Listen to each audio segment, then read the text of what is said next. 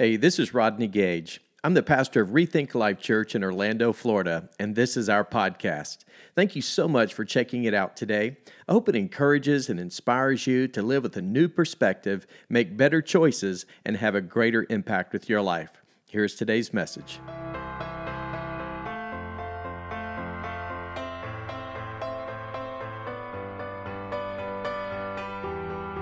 All right. Well, happy Father's Day to all of the men. And we just want to say that today is your day, and we honor you, and we're so grateful that you are here, and we have the opportunity to speak life and words of encouragement to each and every dad, every grandfather. So can we give them one more round of applause today? And welcome. We honor you, great men. Well, guess who I have sitting beside me?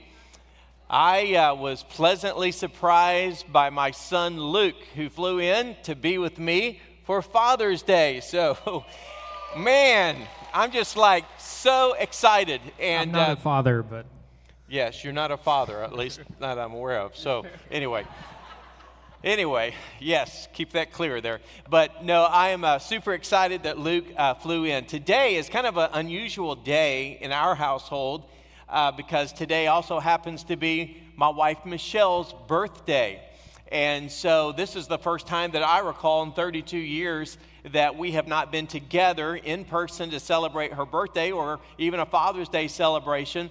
So she is in Dallas with our other two daughters, being a part of a big baby shower that they had the opportunity to be a part of, because I'm going to be a grandpa, better known as Pops. So anyway, we're super excited, and but Luke knew I was going to be here flying solo, and he said, I'm going to go home and be with Dad.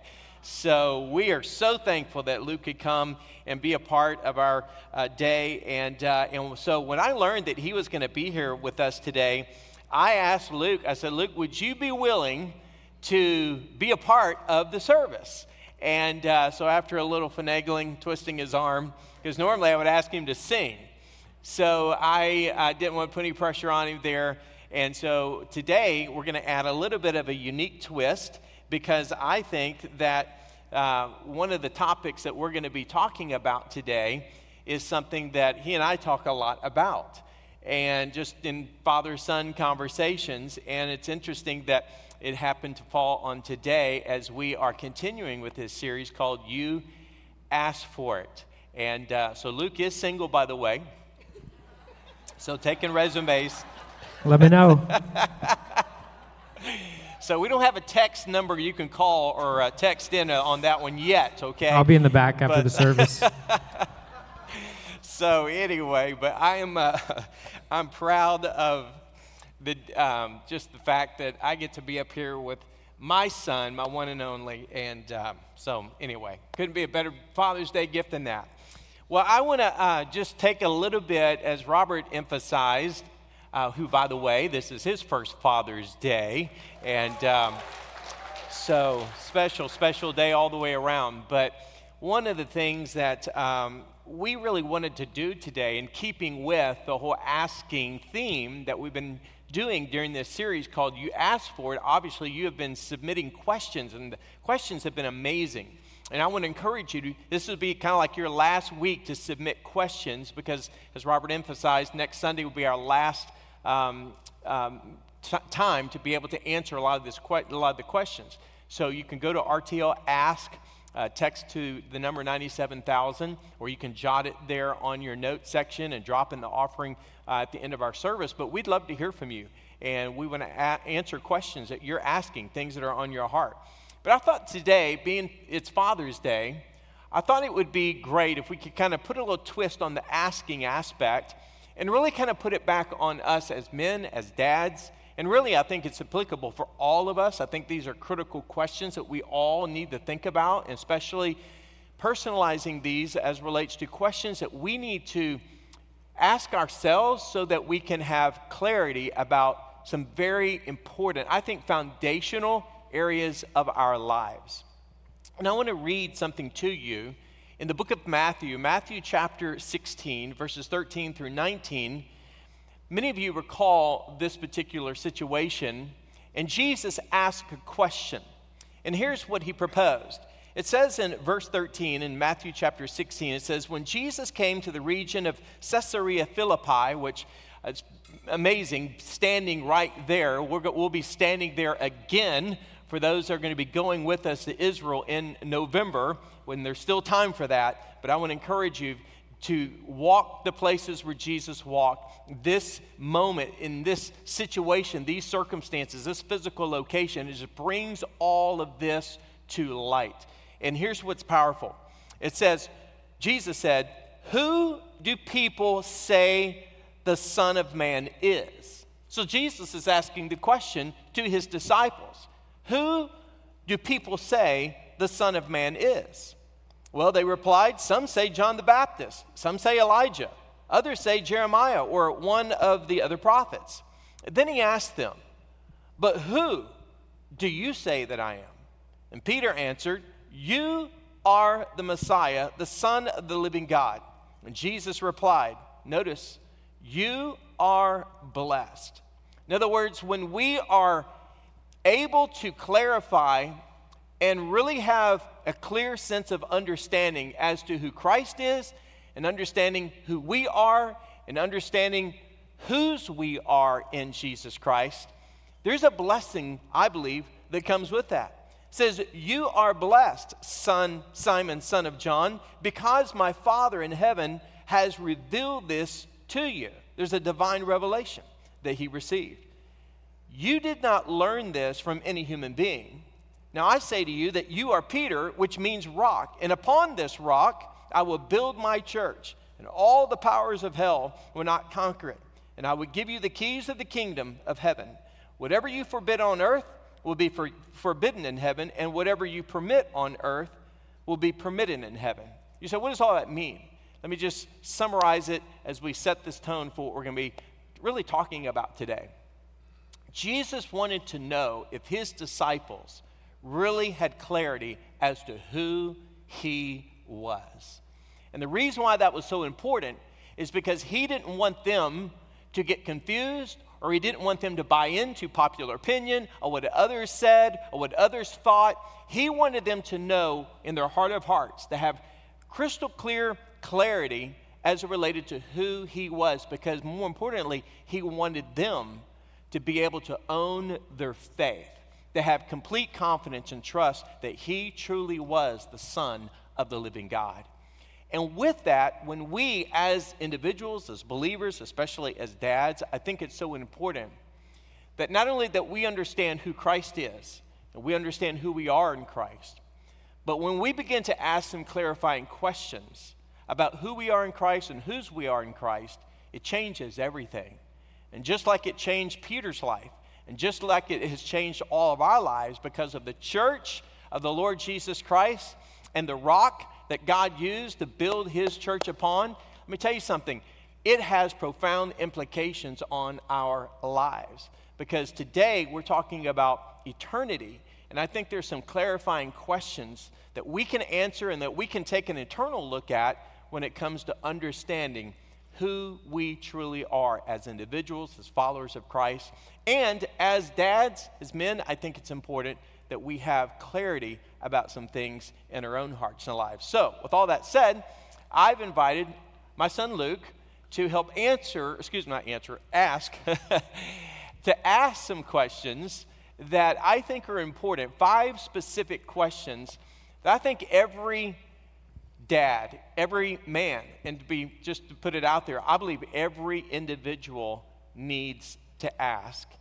And I think it will help clarify some things. So let's get started. Luke, you ready? Yeah. Well, I think the first question is a really important question. As you know, you're my father. I moved to Nashville, and I live alone. And something that I've been trying to figure out, I've tried a lot of different things. I've met a lot of people, but I still struggle with this.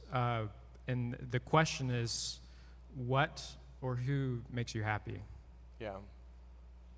I think that's an important question and a very foundational question, because I think the whole world is searching for happiness. Everybody is looking for something, or looking maybe to someone that will maybe meet a need, fill a void, and ultimately, from their perspective, make them happy. And I think it's one of the traps that a lot of people fall into, because they're looking maybe to the wrong people, the wrong places, the wrong situation or circumstances or the wrong things, that somehow, some way, they will associate or equate with happiness. But the problem with looking for this endless search for a sense of happiness, the problem with this quest of happiness is that happiness is fleeting. Happiness comes and it goes. Happiness is circumstantial. That's basically the root meaning of the word happiness. It's happenstance. And so when you think about the circumstances of life, obviously when things are going well, then we're happy, right? But when things aren't going so well, then we're not so happy. And so it's this roller coaster experience that I think a lot of people struggle with. I think men especially struggle with this, because it's often said, sometimes we have this, what's called a destination disease. It's that when and then thinking. It's kind of like, well, when I get to this place, or when I arrive at that area of my life, or when I arrive at that pinnacle of success, then I'll be happy.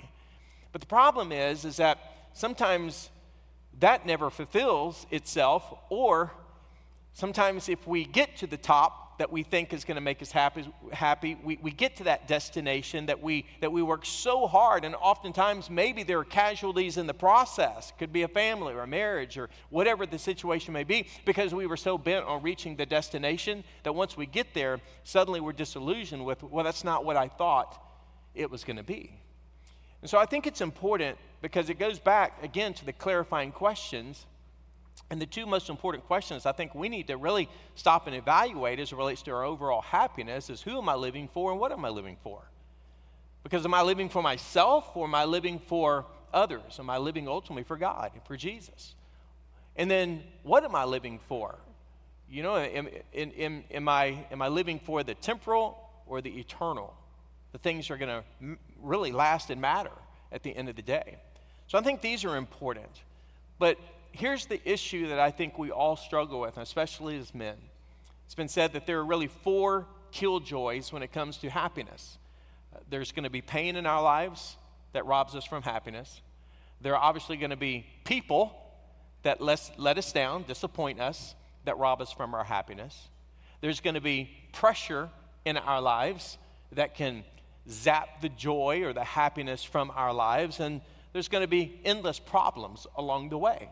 So when you think about pain and people and pressure and problems, we all encounter those things. And at the end of the day, if we allow those things, and those situations or circumstances to rob us from our joy, then what ultimately makes us happy? So when you think about it, happiness is not found in a destination. It's not found in how successful we might be as far as the world standard of success is concerned. Nor is it really found in people, because people are always going to let us down. Our ultimate happiness and real joy is found in a personal relationship with Jesus Christ, because He and He alone is the one who fills us. He and He alone is the one who will never forsake us or abandon us.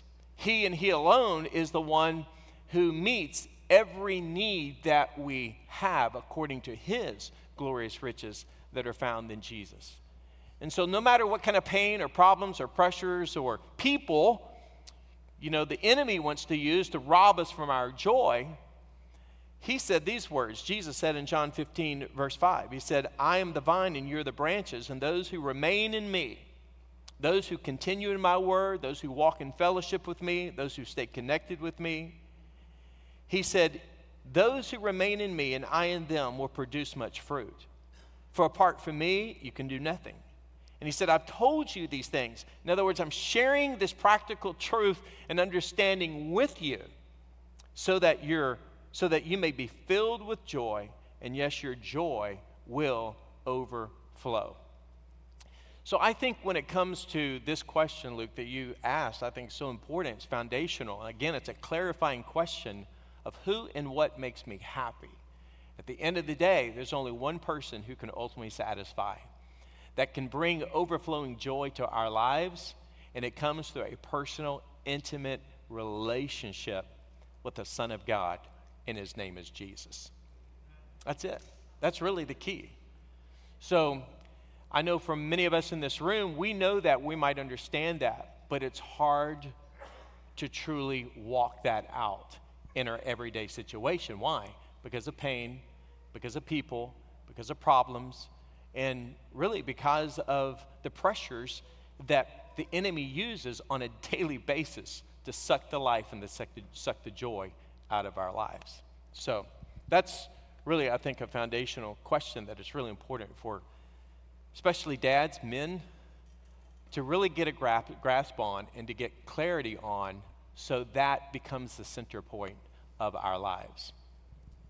Okay. Well, I think this next question it's somewhat related to it, but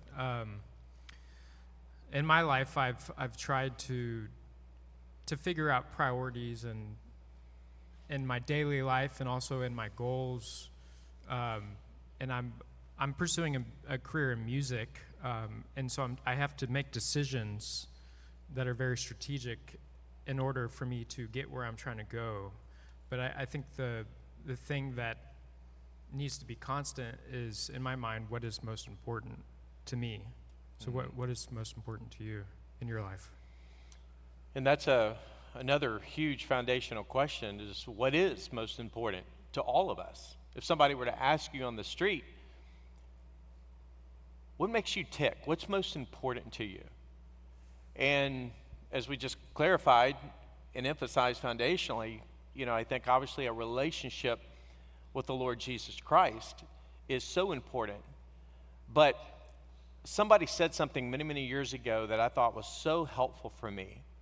Because I think what happens, even as Christians, we fall into a trap of compartmentalizing our lives, where it's like I have my career, I have my family, I have maybe my physical health and well-being, I have my financial world over here, I have my friendships over here, I have all these different, kind of like the spokes on a wheel, I have all these different compartments or these different areas of my life.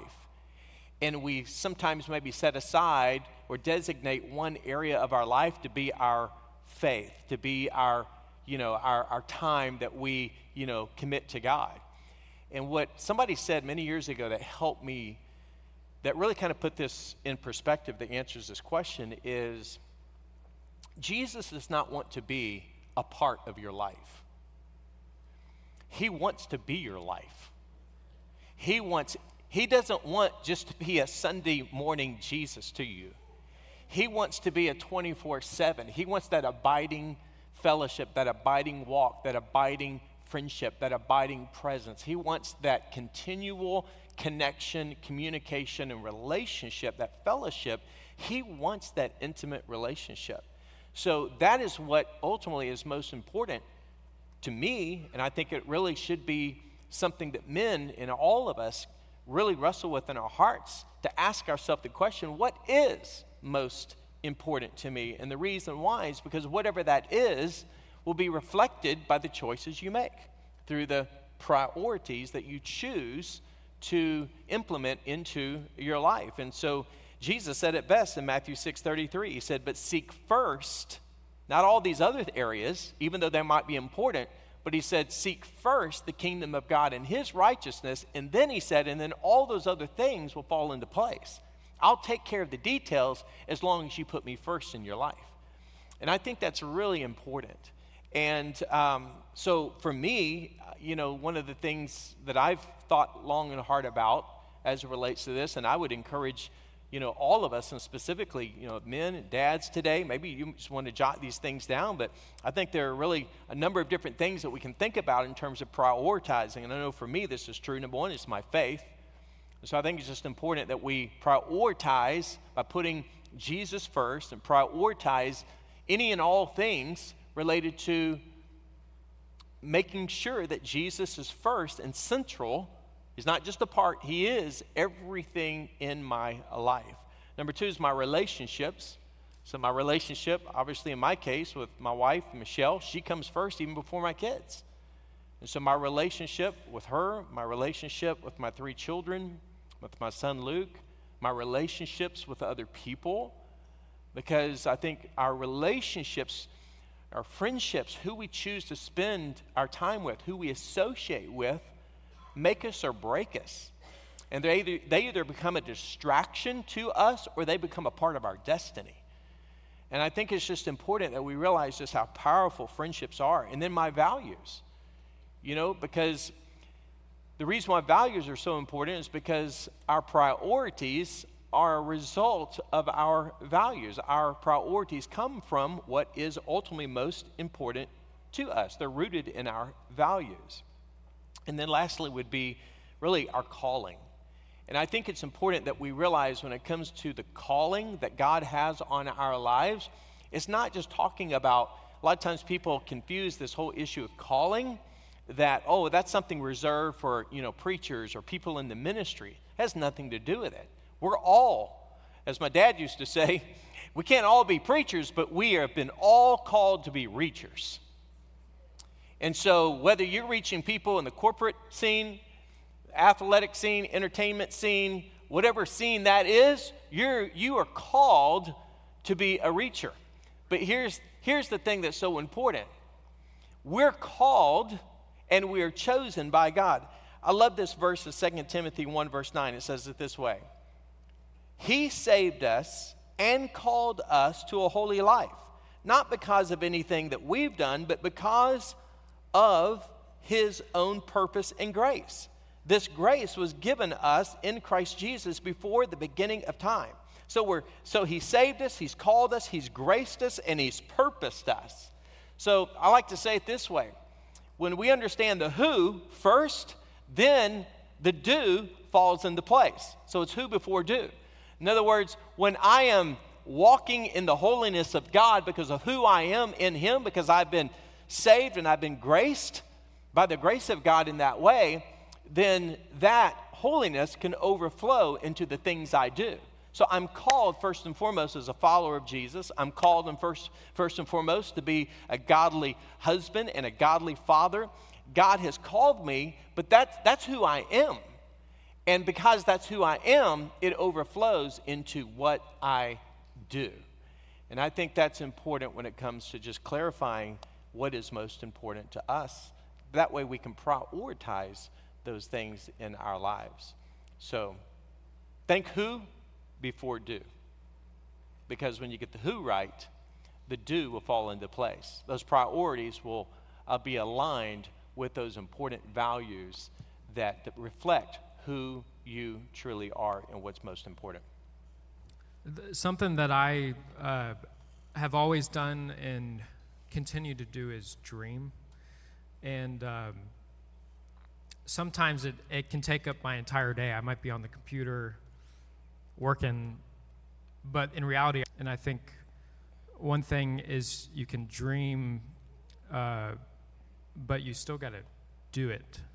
Like you can dream of something, but you got to get there somehow. So what is your dream, and what does that look like? Well, I think it's also important for all of us to have a dream in our hearts.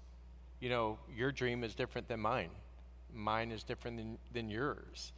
And we all have to have a dream, a vision, some might say, a picture of what could be, of what should be. What does the future look like?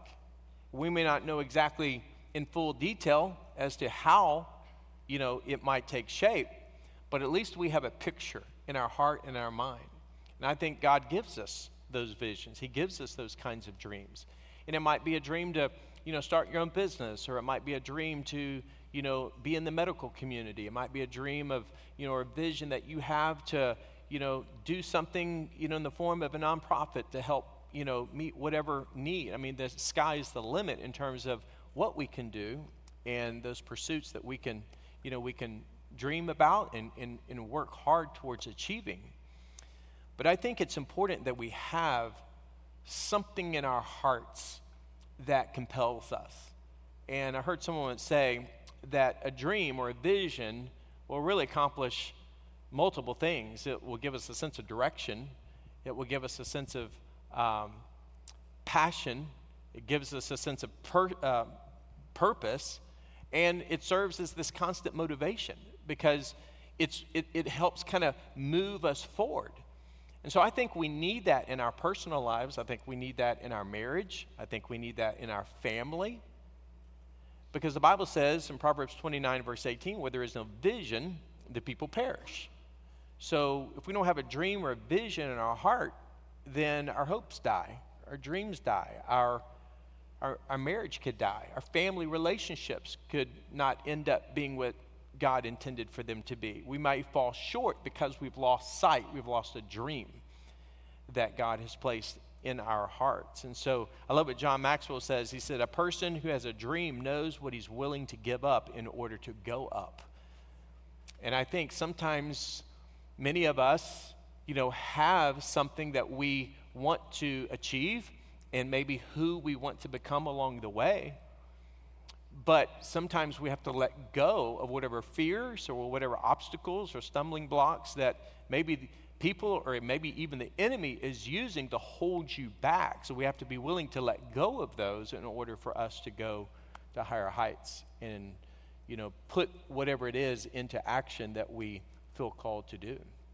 And so I think that's really, really important. And I think, too, that's really important to keep in mind is we can get so fixated, once again, on the destination of seeing the dream become realized that we miss out on enjoying the journey along the way. And that's where we see a lot of times people who may have achieved success on a financial level, in a corporate level, on reaching all their goals. They've reached the success, that pinnacle, so to speak, of fulfilling their dream, but unfortunately, they didn't enjoy life along the way. Their marriage suffered. They didn't maybe have the relationships with their kids that they should have or could have or hope to have had. And so, or they're just miserable, once again, because of the people, or the problems, the pressure, the pain that sometimes we endure along the way. So we have to also, in reaching for the dream or the vision that we have, remember to enjoy the journey along the way. And I think that's important. Well, I have a follow-up question to that.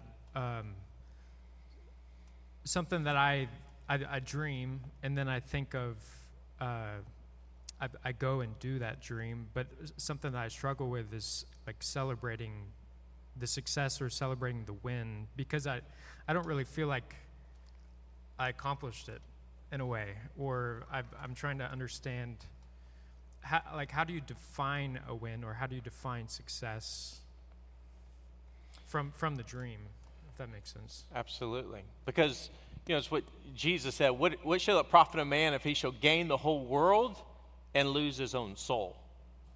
So what good does it do to, again, have worldly success? You could win multiple Grammy Awards. I'll take them. That'd be pretty cool. You could win a Super Bowl, you could whatever, you could, take over whatever company or whatever. But at the end of the day, what good does it do, and what real joy is there to achieve the so-called success that the world often measures as success, and yet lose so much along the way? And so, nothing wrong with success, so please don't misunderstand or get any kind of vibe that I'm saying that you shouldn't be successful. Nothing wrong with success at all. But what I'm saying is that if we forfeit so many other things along the way in order to get there, then really once we get there is not a whole lot worth celebrating. So I like to define success like this to kind of put it back in perspective. Because, and I think it's important that we celebrate. We need to celebrate in every little milestone, every win, every success along the way in the journey. We need to pause and reflect and celebrate and give God thanks, thanking Him, saying, God, this is your dream that you've put in my heart, and I want to honor you with this. And so we honor Him along the way, and we celebrate along the way. But at the end of the day, if we achieve all these things, and again, we forfeit our soul, or we're not what we could have been or should have been in terms of our relationship with Christ and others, then here's a new definition and maybe rethink when it comes to defining success. And it goes like this. Those who know me best love and respect me the most. So I want more than anything, I want you, and I want your mom, and I want your two sisters. I want them to know me and respect me because of the way that I've lived my life, not on how big our church is or what I've accomplished in the world, because in my opinion, that really doesn't matter. What matters is that when you all, and prayerfully I go before all of you, but one day you'll be able to say, this is the man that I knew as my father. This was the man that I admired and looked up to because he was a godly and faithful husband to my mom for over 32 years. I don't really care as to whether we have material things or whether or not, we were successful by other people's standards that they measure as success. I want those who know me the best to love and respect me the most. To me, that's the ultimate definition of success. That's how you define the ultimate win. Well, I think there's a question in all of us that as we dream of the things that we want to do with our life and in our daily life, what we do daily, the question that I have is, what do you want to be known for after you're gone? Because you have a line of people that have come before you. Maybe you don't know what they did with their life because they lived 3,000 years ago, but there's going to be people that come after you that want to learn about you, and the people around us in the church. What do you want to be known for in your life? Well, that's another foundational question. That's a big question, and so think about this for a moment. As men, as dads, what's our legacy? I think that's maybe the question of, kind of like what is the legacy, so to speak, that we really want to leave? And I think sometimes, again, our world puts so much focus around things and accomplishments and all the trappings that go along with worldly success.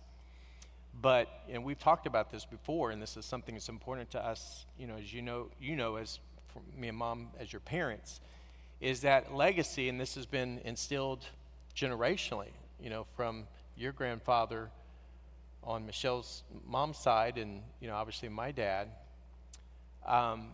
But legacy is not something you leave for your kids. It's something you leave in your kids. And I think, when we think of legacy, we're thinking about, the beach house or the condo in the mountains or, whatever. I'll take it. Don't count that out for me. Come on. Well, too bad you don't have any of those things. But anyway. But yeah, we've tried to leave something in you. And, but that's been really our goal and pursuit is what are the intangibles that will truly last generationally. And I just think that, sometimes we get it all wrong because, again, we have so much influence that puts pressure on us from the outside world, our culture, because of the way the culture defines success in so many ways. But when it comes to what will be our legacy really is a choice. We get to choose that. And I think we were talking about this yesterday, that sometimes when you think about legacy and you think about, maybe how we were raised and maybe who our parents were and, what kind of home we came from or what kind of environment we were raised in, well, it may not have been a Christian home. We may not have had godly parents. We may not have had a strong spiritual influence in our lives. And so it's easy sometimes to, I think, embrace the idea or the mentality of, well, this is just the way it is. These are the cards that I've been dealt, and this is about as good as it's going to be because this is just who I am. It's been passed on to me. Well, I think it's important that if we maybe can relate to that from the standpoint of maybe being a part of somewhat of a dysfunctional or unhealthy childhood or family lineage in your life or heritage, why not be the first one to break that cycle of dysfunction? Why not be the first one so that you can ultimately choose that from this day moving forward, I'm going to make a choice to the kind of legacy I want to live moving forward. And I think Psalm 78 is a great passage of scripture that has served as a motivation, I know, for me. And it talks about telling the stories of old, of how, God has moved, the miracles, the miraculous things that God has done. And that generation that experiences those and witnesses those can pass them down to their children and to their children's children, down to the fourth generation. And so again, it's what we leave in each other more so than what we leave for each other. And I think it's important that we realize that there are some things that we can leave behind as far as the intangibles. Things like our convictions, our character, our communication, how we talk, how we speak towards one another. And I think even just the confidence, that we talk a lot about. I love this verse of scripture in Proverbs 14, verse 26. It says, confidence and strength flood the hearts of the lovers of God, who live in awe of him, and their devotion provides their children with a place of shelter and security. So think about that for a moment. I just want, for me, and I think this would be true of any father, any person in here today, to know that we left a mark generationally, that our legacy will be known and will be lived out from those who come behind me because of the foundation spiritually that we were able to mark their lives with. It's been said that we, when it comes to things such as, overall success in life, I think one of the greatest challenges is that how do we reproduce? And, well, it's been said that we teach what we know, but we reproduce who we are. So how can we reproduce who Christ is in us to the next generation and beyond? But before you move on, can I think a great example, none of us would be in this room today if it weren't for Freddie Gage, your father. And he did not come from a Christian family. He was the first generation. He started, there was a legacy before him, but he changed the legacy. Right. And I think that's a great example of making a choice to change. Yes, absolutely. Many of you may have heard in the past, and we'll wrap this up with this because I think this underscores what you're talking about. My dad was born in a very dysfunctional home, home of an alcoholic. He was raised by my grandfather in the back of a bar,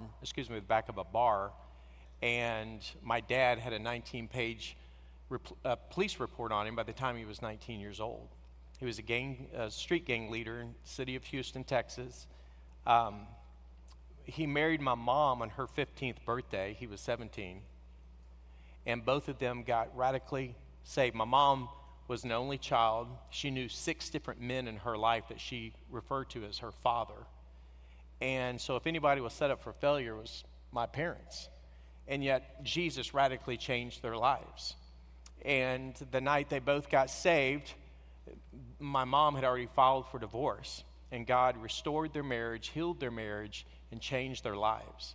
And today, my mom and my dad, who are now with the Lord, have 4 sons who are all preachers of the gospel. And Michelle's dad passed away also at home with the Lord, has 4 incredible daughters. All 4 love Jesus. And now seeing the grandchildren and even great-grandchildren who are all following in that pursuit of not what they left for us, but what they left in us.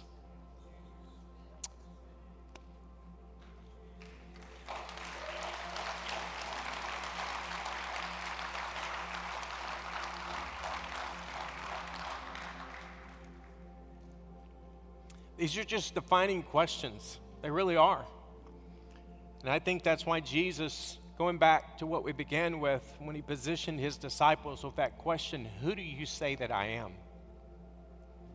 Because he didn't want them to guess. He didn't want them to be confused or be persuaded or swayed by what others would think or say. But they had clarity in their heart. They knew and understood, and they owned their faith for themselves as true followers of his. Because he wanted to leave something in them that would forever change their destiny. And that's our prayer for you. That's our prayer for every person, every dad in this place today, on this Father's Day. So Luke, those questions that you asked are crucial questions. Things that I think can be defining moments that will help us in our lives ultimately reflect who Jesus is to us and what's most important to us. So on this Father's Day, by the way, Luke, thank you for being my sidekick. Happy Father's Day.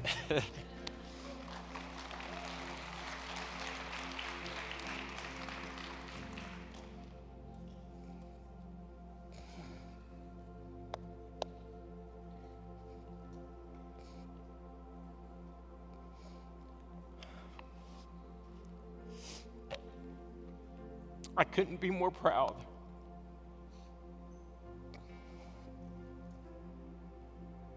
of my son,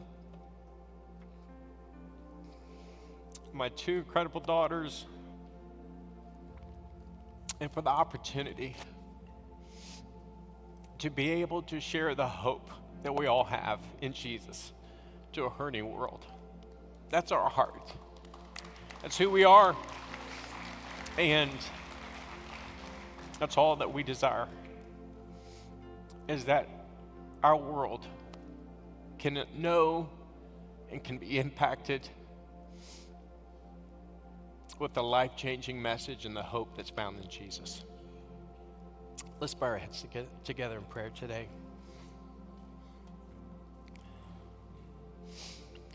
As our heads are bowed and our eyes are closed, on this Father's Day,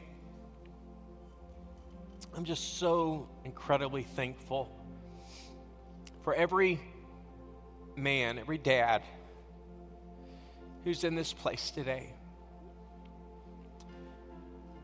for who they are, for the role that they play.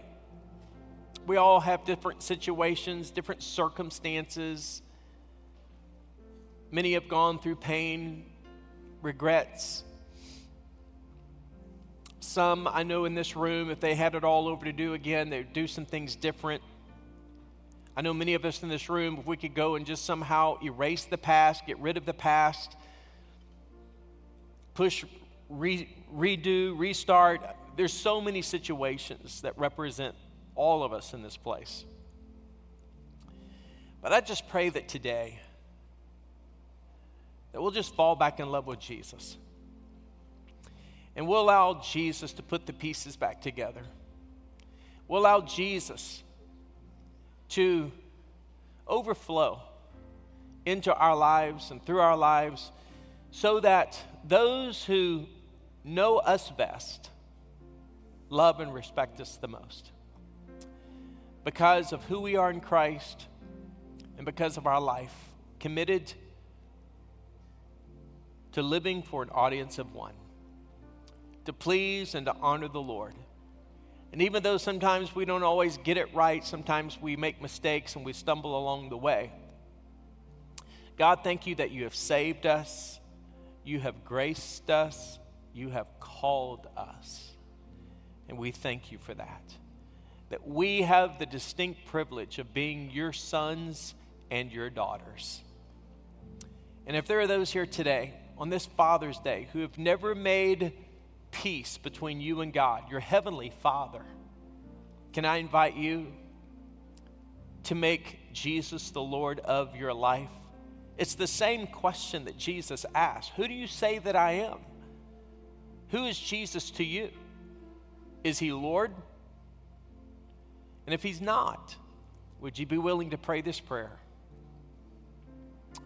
and invite Jesus to be the Lord of your life. Say, dear God, I confess to you that I am a sinner. I turn from my sin. Jesus, I believe that you died and you rose again. And by faith, I invite you into my life to forgive me, to save me, and to change me. Thank you, Jesus, for saving my soul today. If you happen to have prayed that prayer in your heart for the very first time, would you let me know, whether you're in the room in person or maybe online? Would you just let me know? Would you hold up your hand if you're in the room today? Just say, hey, count me in on this Father's Day. I just made peace between me and my Heavenly Father today. Anybody else? Just say, count me in, count me in. I just prayed that prayer. It's awesome. Father, we thank you for these who lifted their hands, those who have, Lord, who have just today have just pushed restart, who have maybe refreshed some things in their life spiritually. And I pray, Father, for all of us, both men and women alike, young people in this room, God, that we will all think about these important questions. And Lord, may they help define us and shape us. May they help put us on the path, God, that will ultimately live a life that is fully pleasing to you. God, we love you, we celebrate you, and may these questions today guide us in such a way that will influence generations to come. For we pray this in Jesus' mighty name. Amen and amen. Come on. Well, thanks again for listening. To hear more messages like this one, be sure to subscribe and check out our podcast channel for past episodes. And if you like what you're hearing, it would mean a great deal to us if you would consider rating it and even sharing it with your friends. You can click on the share button, take a screenshot, and share it on your social stories, and be sure to tag us at ReThink Life Church. To learn more about our church, check out rethinklife.com. Until next time, hey, we love you and believe the best is yet to come in your life.